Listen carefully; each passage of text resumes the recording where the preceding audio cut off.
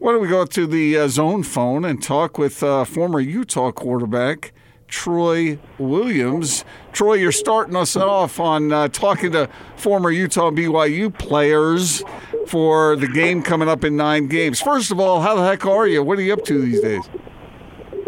I'm doing good. I'm out here in Canada, Edmonton, Alberta. I'm out here playing for the Edmonton Eskimos. Life is good. I can't complain. I've been blessed with this opportunity, and I'm going to try to just continue to levitate from here and just enjoy the process. So how much can you follow football in the U.S., college or pro, when you're up there? Or is this your first year up there and you're waiting for the season to kick off to find that out? Yeah, this is my first year, so I'm still kind of waiting to see how, I'm going to figure everything out. I'm in a hotel right now, so it's kind of tough for, cable and everything, and the whole, the Canadian channels and, everything like that. So I'm going to have to get, a Fire Stick or, something so I make sure I can keep up with everybody. How are you finding the play up there and the practices? I mean, does it feel like a good fit to you, or is it kind of strange? Yeah, it was a little strange at first. I'm still learning, but it's been good to me. I can't complain. It's a couple, tweaks here and there. Of course, it's a lot different. Well, it's not too much different from, American football, but at the end of the day, it's still football. You still got to strap it up, mano a mano. But, I feel like I'm coming along real well. So your memories of the Utah BYU games, when you hear the games coming up and you think back to it, what do you think? Oh man, don't lose it to those guys. That's the only thing I say. don't lose to those guys. Continue to keep the streak going. The coaches, they play like it's like a video that's in the locker room, and it plays all day, every day.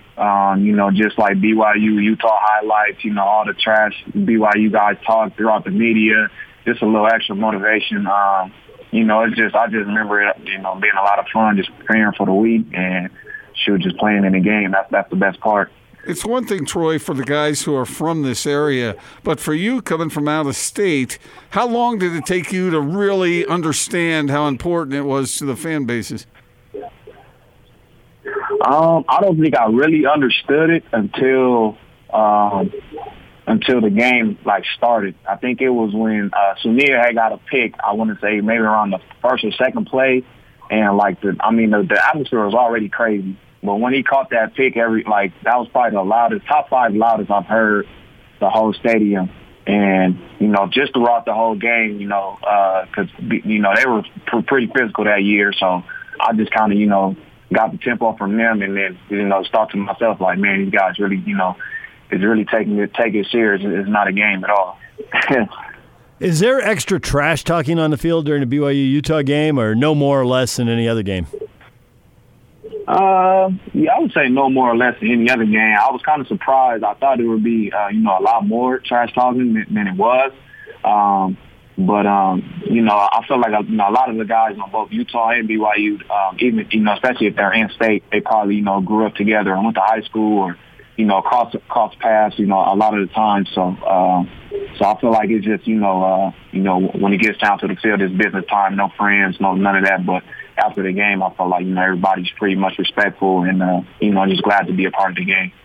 Now, Troy, the way I see this now, and I compare these two programs, I think Utah has more better athletes, but these games, it's not really reflected in it so much. I mean, they're almost always close games, tight games. To what do you attribute that? I feel like it's just, I think 8 in a row, 9 in a row now. So 8 in a row, yeah. So I feel like, BYU, they come out, they get their best shot, every time. They want that win so bad. So I feel like this is their Super Bowl or whatever you want to call it. So you're going to get their best shot regardless of who we have on our team. We're going to get the best out of each one of those players on that other team on that night. And that's what makes it special. I feel like the closer the better. I mean, of course we want to blow them out, but I know the fans, they want to see a good game and everything. But I feel like that's just the main factor. They come out, they want to win so bad. and they just can't do it. So that kind of frustrates them, and it just wants to, it motivates them more and more. But, I feel like we're going to continue to get the job done, regardless of how they feel. Former Utah quarterback Troy Williams joined us from Edmonton, where he's playing in the CFL right now. So I'm curious, the offense and its inability to really take the Utes where Ute fans want the team to go has been a story for a decade, and we have just driven ourselves nuts talking about it. From your perspective, when you were there were flashes of it being what it really could be, but then there were other times it wasn't quite there. What would it take for it to get up to that higher level and just stay there routinely? What's missing, you think? I think you just have to stay the course. It's a lot harder than it looks, especially to the, outside world. You're not in the locker room. So it's a lot of things that are going on. You got to give credit, to the other team, to your opponent, whoever that may be. The Pac-12 is a very, tough conference. So, but, I feel like we just have to stay the course and try to utilize everybody, all the athletes that we have, and just stay on that path. I know it's kind of frustrating. I know it looks frustrating. We know that, and, everybody, in the building knows that, but, we're striving, each and every day to try and just stay consistent and, just try and, come together as an offense. But I feel like, you just got to stay progressing, and, it'll happen eventually. Troy, as a quarterback at Utah, did you feel at times with Kyle Whittingham's emphasis on the run game and on defense, did you feel like that was hard on you as a quarterback? Because it seems to me, tell me if I'm wrong on this, but it seems like a quarterback has to feel confident, has to feel like, okay, if I throw a pick, I throw a pick. It's part of the game, but I have to have faith in my receivers and lay the ball out there for them. And that it seems like at times with the emphasis on eliminating turnovers that can be tough on a quarterback. Am I reading that right? Yeah, especially, because we have the ball in our hands every play. So, that's the main objective is to get the quarterback and to protect yours. So, but I feel like, whatever is your offensive strength, I feel like you should go towards that, especially if, that gives the quarterback a lot of confidence. When you see the offense progression, whether we're running the ball 50 times a game or passing 50 times a game, I feel like the quarterback will always be confident, in the players as long as, the ball is moving, scoring points, everybody's having fun. I feel like, that's when I was most confident, when everyone was having fun and, everybody's, all in on what we're trying to do. It's not really about, it's not really about, trying to throw this amount of passes per game, or I got to get my QBR rating up, or whatever the case may be. I feel like, once you just start having fun and guys flying around, it'll start clicking more and more, and, your QB's confidence will go out the roof. Are you in touch with Tyler Huntley at all? You guys ever text or trade messages or anything? Yeah, I still talk to him and Shelly. Those are my guys. I tap in with them every now and then. Make sure everything is good, or they'll see me like on the Snapchat or Instagram, whatever it may be, and just saying what's up, making sure everybody's good, and just telling them everything is right around the corner. So just regular QB talk.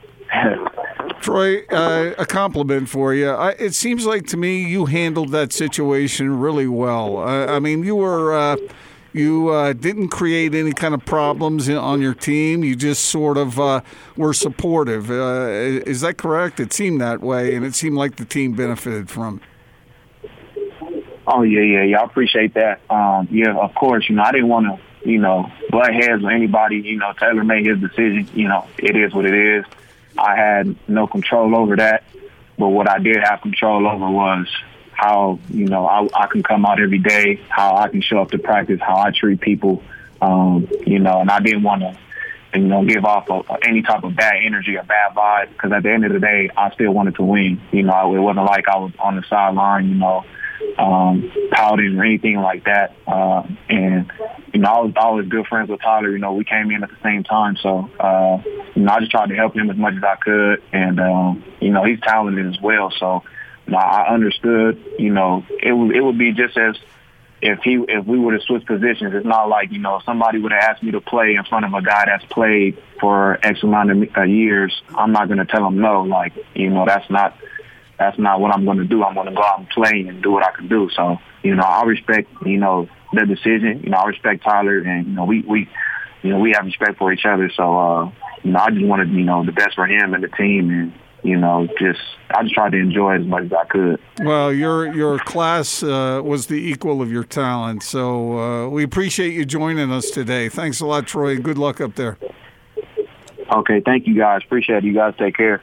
All right, there's Troy Williams on the Sprint special guest line. Lease any handset, get an iPad for $99.99. Visit the local Sprint store near you.